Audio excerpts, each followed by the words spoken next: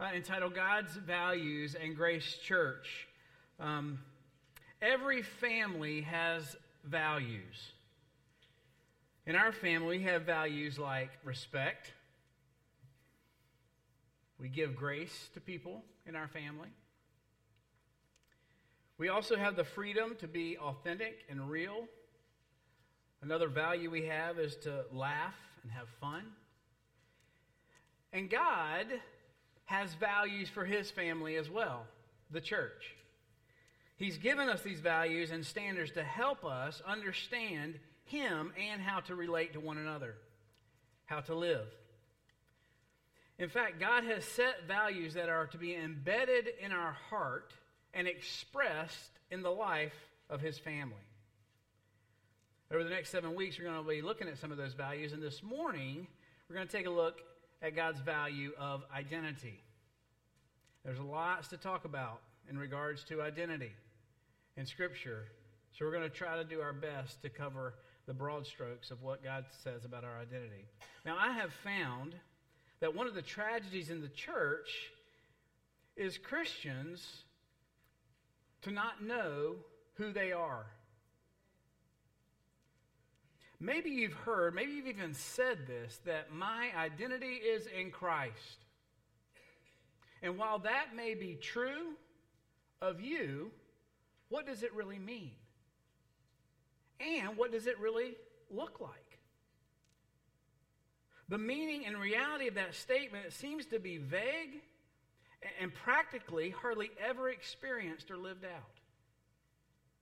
And so many times, even for the believer, the default identification that we come to gets told to us in terms of our name, our jobs, our possessions, or what other people know of us.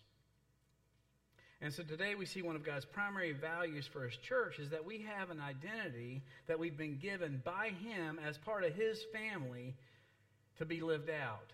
That this identity that we've been given is His story for us. And so that's the title of the message this morning, Story Formed in looking at our identity. So before we go to the Scriptures this morning, let's go to the Lord in prayer. God, we do thank You for this morning, and we thank You for the opportunity You give us to have a day where we can come and be encouraged by other people, to be encouraged through conversations. God, thank You for the songs that we have sung that help us rehearse Your truths, that speak to our hearts, that prepare our hearts in many ways to receive Your word by Your Spirit. And so, God, we ask You now that You would find each of us in a position and a posture ready to receive from You.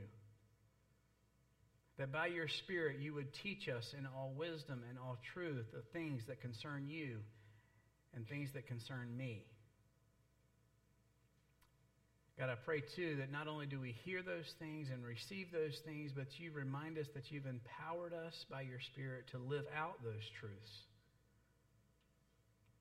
And we trust You with that. Would you take a minute and pray for the person in front of you or behind you or beside you, that they would hear from the Lord this morning and respond to Him?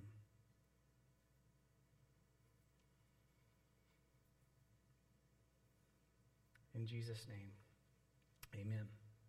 Now, as we begin to talk about identity, I want you to ponder a few questions. When you look at yourself in the mirror, or you take a selfie of yourself and you look at it, what do you think about yourself?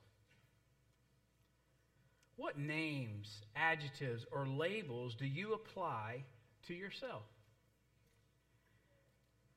Are these labels based on things like gender or race or culture, occupation, physical attributes, personality, wealth, health? Where do you get your labels or adjectives about yourself? Where and when did you decide that those are the things that are going to describe you and be attached to you? Do you get them from situations or circumstances like where you work, your family?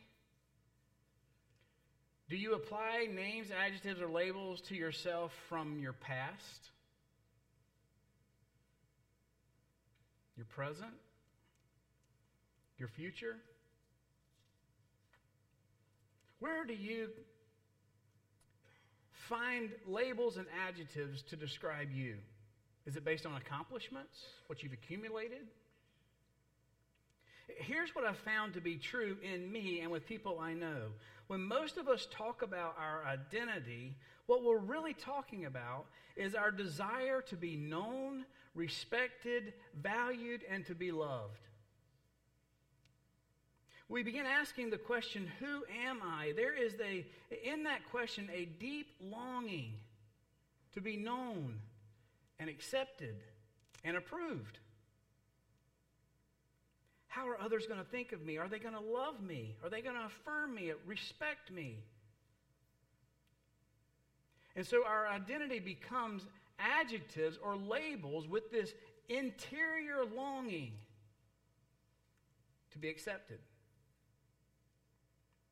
Now, in ancient times, especially in the Middle East, when they talked about identity, they phrased it and gave it this insight by the name you were given. A person's name summed up their essence, their value in the world, their personality, their purpose.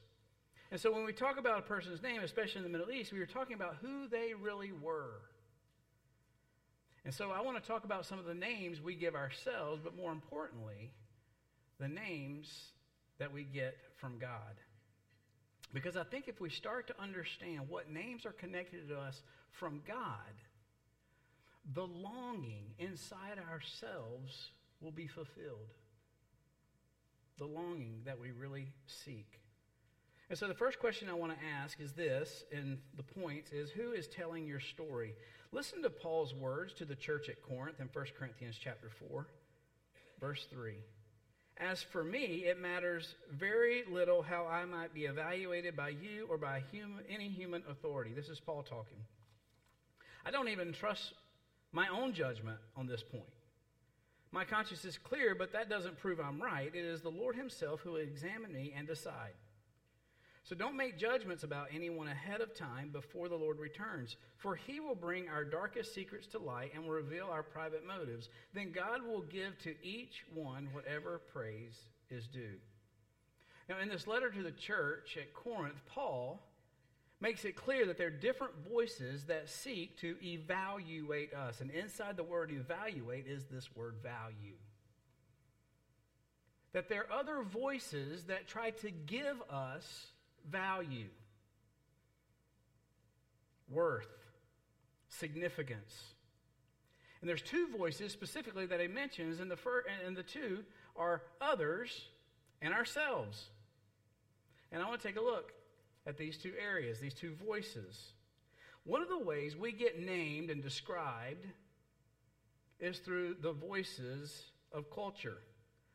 And now we need to understand that when the culture tries to name us or describe us or label us, it is seeking from us to be a certain way to fit that label.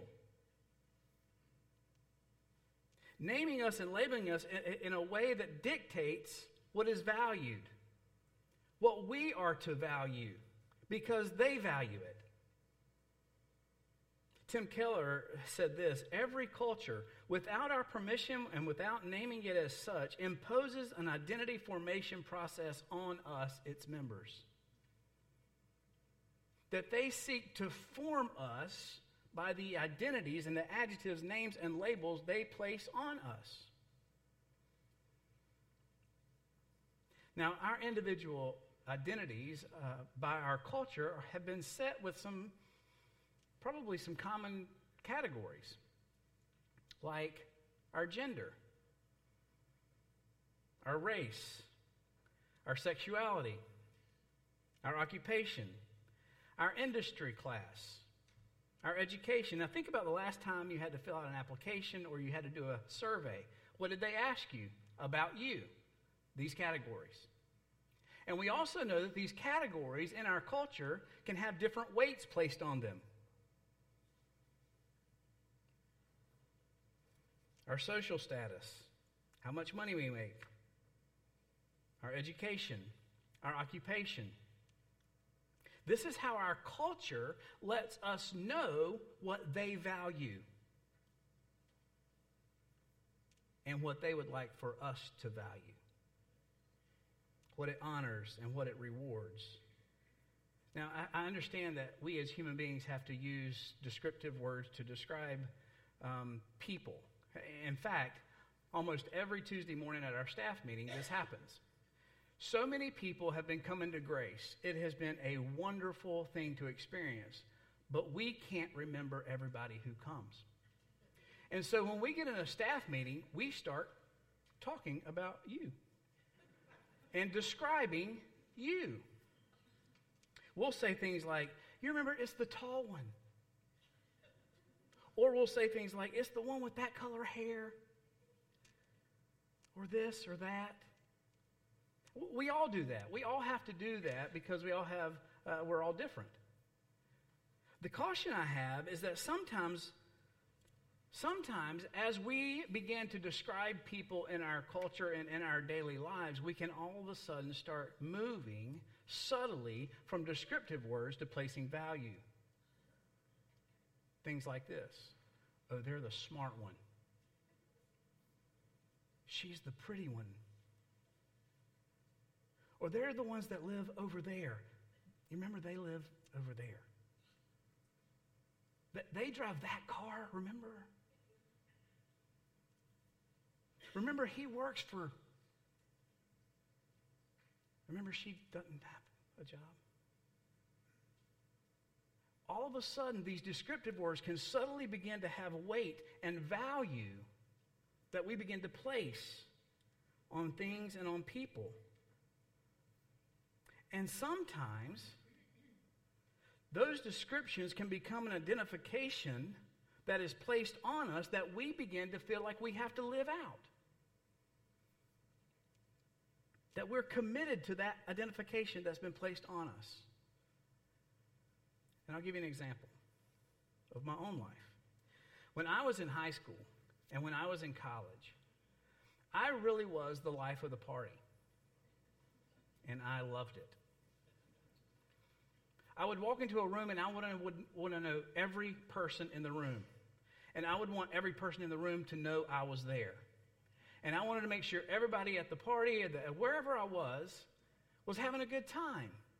Because I was there. And this happened over and over. I would tell jokes. I would be funny. I would do whatever it took for somebody to feel good that they were there in my presence. This also transferred over to when I started doing youth ministry. I would walk into a high school and I would try to connect with this kid. And I would try to connect with that kid. I would go to this middle school thing and I would go to that event. And I was all the time trying to make sure that people felt good because I was there. There were expectations that I began to start feeling as people looked at me when I came in. And they would start naming things and describing me with expectations that were placed because of how I was behaving and because of how I was identified. These descriptive or identification markers became a self-fulfilling mandate that I felt like I had to live up to. Because it was very obvious that when I didn't live up to it, they would say to me, "What's wrong with you? Why are you acting that way?" And over the years, I have pulled back from that expectation because if I acted like I did in high school here, you would probably say, "What's wrong with you?" But it happens. The descriptions and the labels and the names all of a sudden can become an identifying factor for us that we feel like we have to live out of and can get trapped in. And that's my point. The descriptions or definitions that get placed on us over and over again tell us what is valued about us and can become an identifying marker for us, telling us who we should be and how we are supposed to perform. And sometimes we need to stop and recognize that all of us have been named by our culture and the world's influencers. And ask ourselves, am I trying to live up to that? We actually see this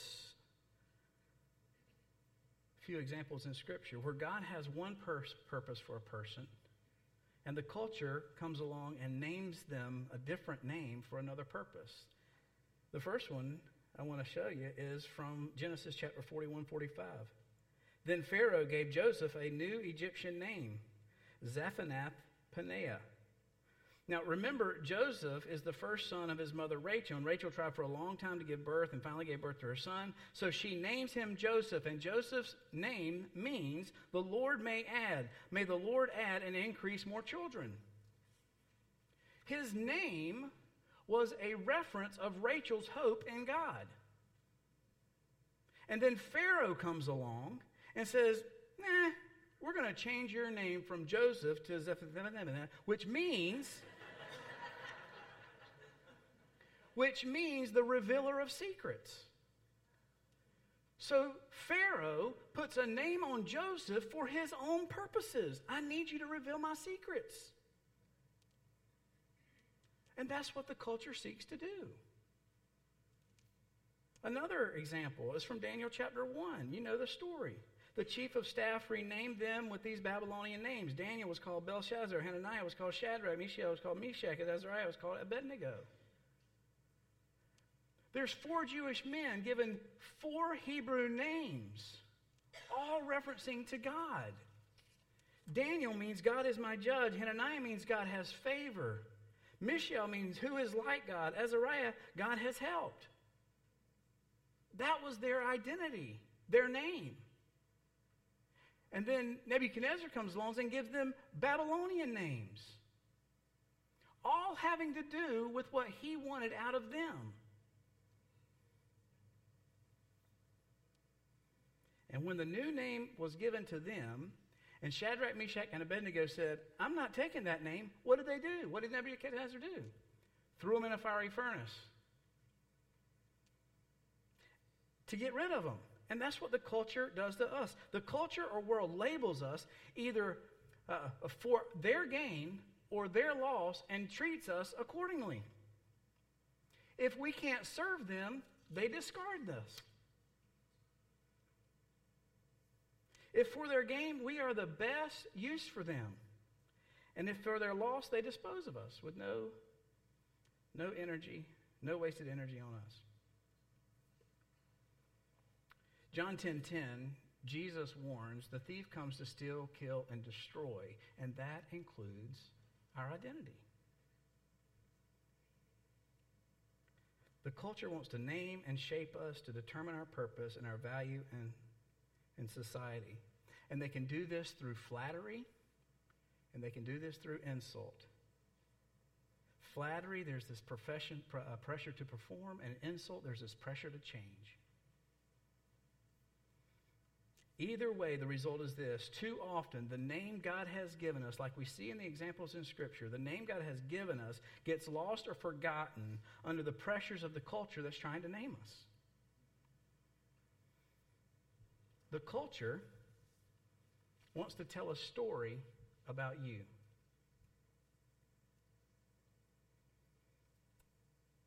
God says, I am the storyteller of your life. The world will never, ever be complete or correct when it comes to your story. Only I can do that, says God. So we need to ask ourselves, what has the culture or others named me? And does this name contradict the name God has given me? How is your world identifying you? Now, Paul talks about 2 different voices that he heard in this culture. One was the voices of others, and the other is the voice of his own self. I don't even trust. Verse 3, I don't even trust my own judgment on this point. Paul recognizes that there are names and labels and adjectives and descriptions that the culture is going to put on you, but there's also these voices inside our head that try to tell us who we are as well. And many times our judgment of our own identity can't be trusted. The labels and names and adjectives and description we give ourselves as flawed, no matter how we think of ourselves. If we think of ourselves as worthless, or if we think of ourselves as the great, it's flawed. If it's only me. And Paul says, I don't even trust my own judgment on this. Paul Tripp uses this illustration in his book, Dangerous Calling. He says this: stop looking at yourself in carnival mirrors. How many of you have been to the carnival where you go to that mirror and all of a sudden you're like this short, squatty dude? Or you get to the next mirror and you're like this tall, lanky guy? He goes on to say this: carnival mirrors give us a distortion of who we really are, and they are everywhere we look. We all want to know who we are, who we really are, what really motivates us, what really gives us a sense of deep satisfaction and joy and purpose.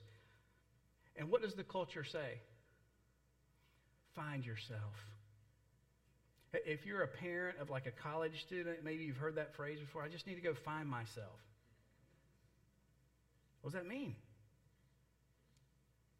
One author said this: Christian selfhood is not defined in terms of who we are in and of ourselves.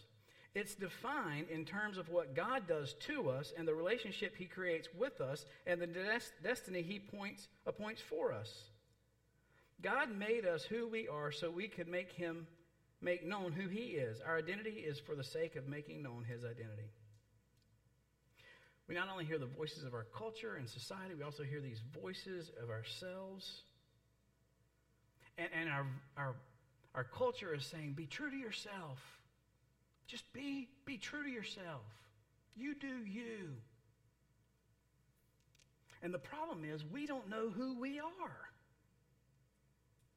And here's the progression. Here's the process. What we're supposed to do is look inside ourselves in the midst of all this history and expectations and pain and shame and guilt and anxiety and confusions and praises and accolades. And in the midst of all that, we're supposed to find ourselves. And then we're supposed to bring that self to light and to the public and just pray that it's accepted. This frail and fragile thing that we think we have found. And God's going, there is a much better way.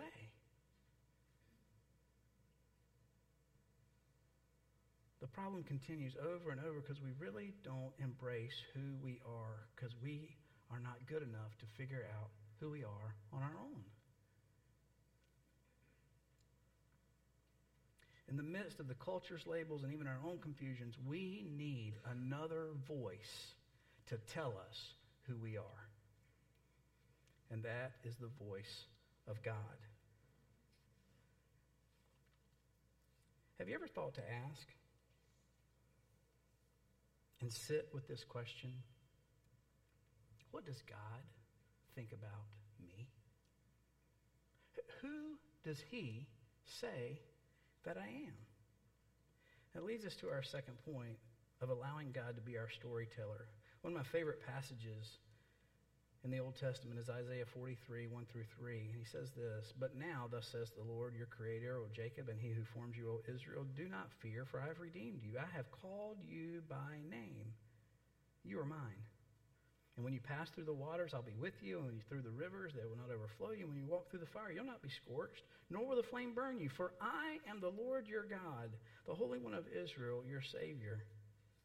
When's the last time you stopped to ask yourself, what does God think of me? Who does he say that I am? God has a lot to say about who you are. In fact, we're going to look at 4 incredible names briefly. 4 labels or identity markers that God puts on us. Now, I'm going to give you a disclaimer. There are a lot of scripture that I'm getting ready to go through. Don't try to write down every verse. Write down the reference as fast as you can and come back to it. There are a lot. God names us first and begins to tell our story in the garden. The very beginning, Genesis 1:27, he calls us an image bearer. God created human beings in his own image. In the image of God, he created them, male and female, he created them. So at the foundational level, God's story for mankind was that mankind would imitate God and replicate God's image in the world. Now, if you ever have a question about your value, does this answer the question of value? That you are an image bearer of God. Do you have a purpose? Yes.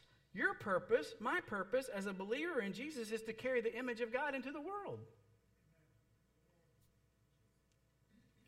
Listen to this, these next little bit, as if God himself is talking directly to you. My eyes saw your unformed substance. I knit you together in your mother's womb. I know the number of hairs on your head, and before a word is on your tongue, Matthew 10:30. You are fearfully and wonderfully made, Psalm 139:14. You are more valuable than the sparrows, Matthew 10:31. Over and over and over, God gives us attention to what he values in us. We are an image bearer. The next thing gives another name in the creation story. He says, very good.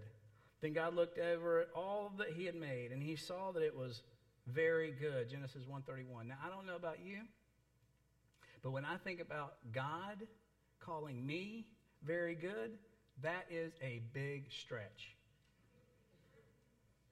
But it's not about me. It's about him. God determined what he created, what he values, by creating mankind, which includes me, as very good.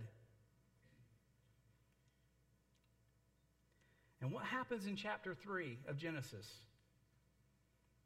We want to name ourselves. We want to be God. That was Satan's temptation. You will be like God. And so from the very beginning, we exchanged the truth of God for a lie. Again, God's words to us. You worship and serve created things rather than me, the Creator.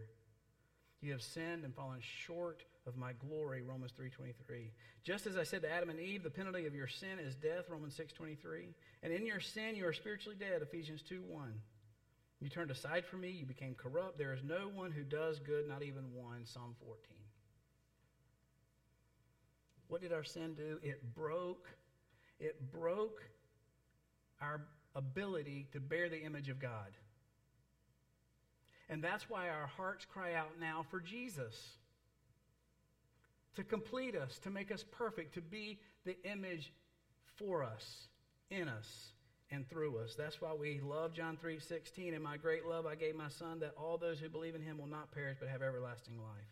While we were sinners, Christ died for us. We were reconciled back to God by the death of Jesus, Romans 5:8. God says sin doesn't have the last word. My grace does, Romans 5:20. Now everyone who calls on the name of Jesus will be saved, Romans 10:13. You who have believed are born again, 1 Peter 1:3. I have adopted you, Ephesians 1:5. You are my children, heirs of God, 1 John 3:2. You are no longer orphans, you belong to me, John 14:18. And on it goes. Through Jesus, our identity has been restored. In salvation, Jesus puts his name, his label, his identity in us and on us, and his story becomes my story, his identity, my identity. Because of Jesus, you and I are a brand new Christian, brand new person. The old passed away and new has come, 2 Corinthians 5:17. Sin no longer is our master, Romans 6:11. We're finally free from the slave of sin and death, and there's no condemnation for us, Romans 8:1. All our sins are forgiven, John 1:9. We are now righteous in God's sight with the very righteousness of Jesus, Romans 4:5. We've been saved by grace, Ephesians 2:8. We've been justified by faith, Romans 5:1. And no one is able to snatch you out of my hand, John 10:29. That is who we are as believers. Because of Jesus, no one is able to shake, change, or edit who we are or whose we are. No one, not even our own selves. Because of Jesus, I am not who I once was.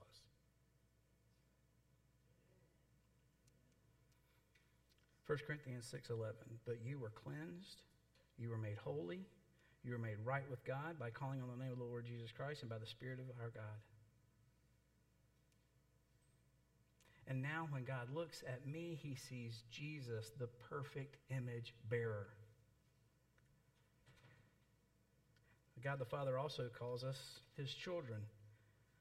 Romans 8:16 and 17, for his Spirit joins with our spirit to affirm that we are God's children. And since we are his children, we are his heirs. In fact, together with Christ, we are the heirs of God's glory. I'm a child of God. But not only that, am I a child of God? I'm very good. I'm an image bearer. But this is the coolest thing ever. Jesus says that I am his friend. No longer I call you slaves because a master doesn't confide in his slaves. Now you are my friends since I've told you everything the Father told me. Jesus is synonymous with friend.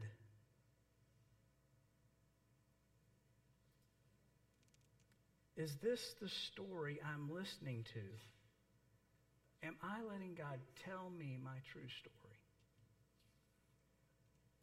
Do I rehearse the truths that I am an image bearer of God, that I am very good because of Jesus, that I'm a child of God, that I'm a friend of Jesus? Whose story am I listening to? Philippians 3, Paul says this, I once thought these things were valuable, but now I consider them worthless because of what Christ has done. Yes, everything else is worthless when compared to the infinite value of knowing Christ Jesus, my Lord. For his sake, I have discarded everything else, counting it all as garbage, so that I could gain Christ and become one with him. Isaiah 43, I have called you by name. You are mine. This is God talking. What significance? What does God telling our story look like? When God changes our identity, he changes our story. Listen to Ephesians chapter 1, verses 3 through 9, final point. Blessed be the God and Father of our Lord Jesus Christ, who's blessed us with every spiritual blessing in the heavenly places in Christ, just as he chose us in him before the foundation of the world, that we would be holy and blameless before him.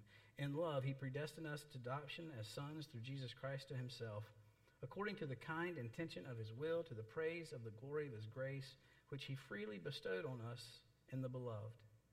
In him we have redemption through his blood, the forgiveness of our trespasses, according to the riches of his grace, which he lavished on us in all wisdom and insight. He made known to us the mystery of his will, according to his kind intention, which he purposed in him.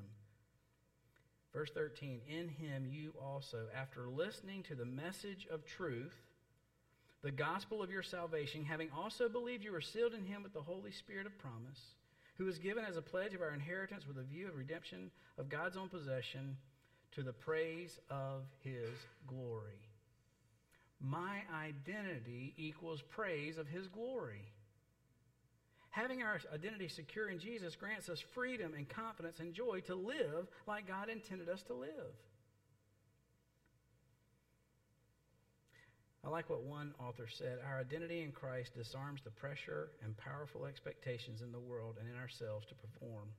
We've been given freedom, permission, and grace to live like Jesus. There was an author by the name of Brian Rosner who wrote a book, I think it was in 2022. He wrote this, How to Find Yourself While Looking Inward is Not the Answer. That was his thought, and it wasn't. This quote isn't from that book, but it's a quote he said, that God gives our identity just like a parent who knows their child. As those who bear the family likeness, he calls us by name, remembers us constantly, and loves us unconditionally. Then Paul says in Ephesians chapter 4, verse 1, therefore, walk in a manner worthy of your calling, of who you are. A.W. Tozer said this, what comes into our minds when we think about God is the most important thing about us. What you think God thinks about you is going to determine how you live. If you see yourself as a recipient of God's unconditional love, then you will be able to unconditionally love others. If you don't think God has a purpose for your life, then you will do whatever the next best thing is.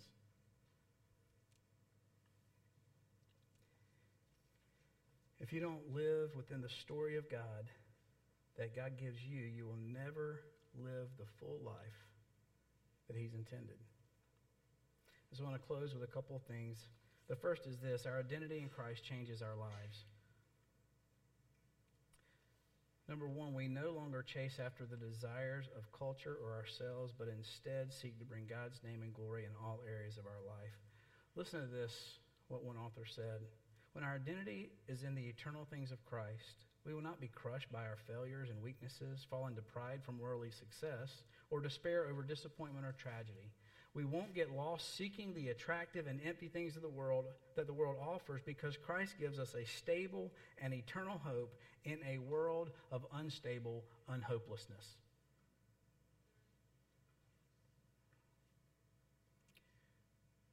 When we live out of our identity in Christ, there's no longer to fear the what if, because we have a peace that God is sovereign.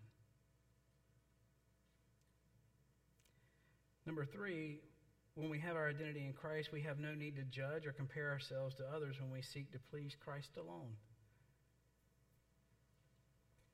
Comparing ourselves and judging others can suck the joy right out of our lives. How many of you do Facebook, social media, Instagram? You don't have to raise your hand. I'll see you on there. Instagram and Facebook and those platforms, I'm not saying that they're bad in themselves, but basically it becomes a comparison game.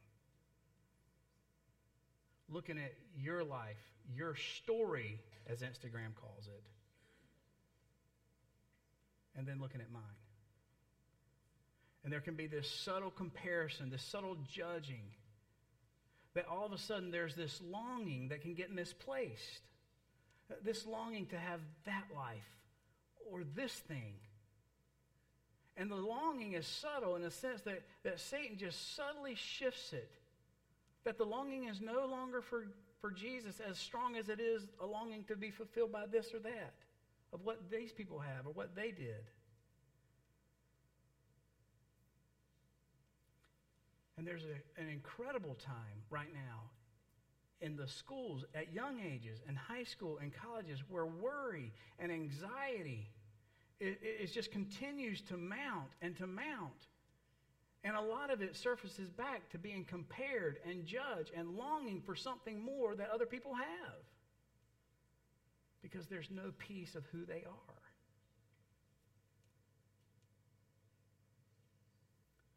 Pressure to perform is not from God. Seth read it earlier. God says, "Come to me. I am gentle. My burden is light." There's no pressure.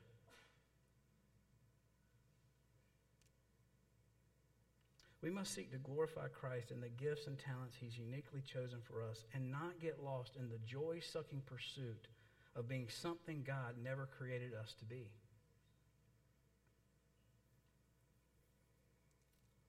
So I want to ask you this morning, first and foremost, have you been changed by Christ? If there's been a point in your life where you've accepted Jesus as your Savior, you are a new person. Your identity has been forever, eternally changed. No longer are the ideas and adjectives and descriptions of this world going to dictate who you are. And that's why I love Psalm 62, one of my favorite passages out of all of Scripture. It's a reminder to me that God doesn't shift. God alone is my rock and my salvation, my fortress where I will not be shaken. My victory and my honor come from God alone. He is my refuge, a rock where no enemy can reach me. O my people, trust in Him at all times. Pour out your heart to Him, for God is a refuge for us. You are who God says you are, period. As you came in this morning, hopefully somebody handed you a sheet that says who I am in Christ. And this morning I want to ask you to do something this week. During our staff meeting this past week, I asked all the staff to take out their phones and take a selfie of themselves and to look at it. And here's how it went. Yeah? Not many people like to really look at themselves. And I asked them to look at it. And I want to ask you to look at yours this week. Take a selfie.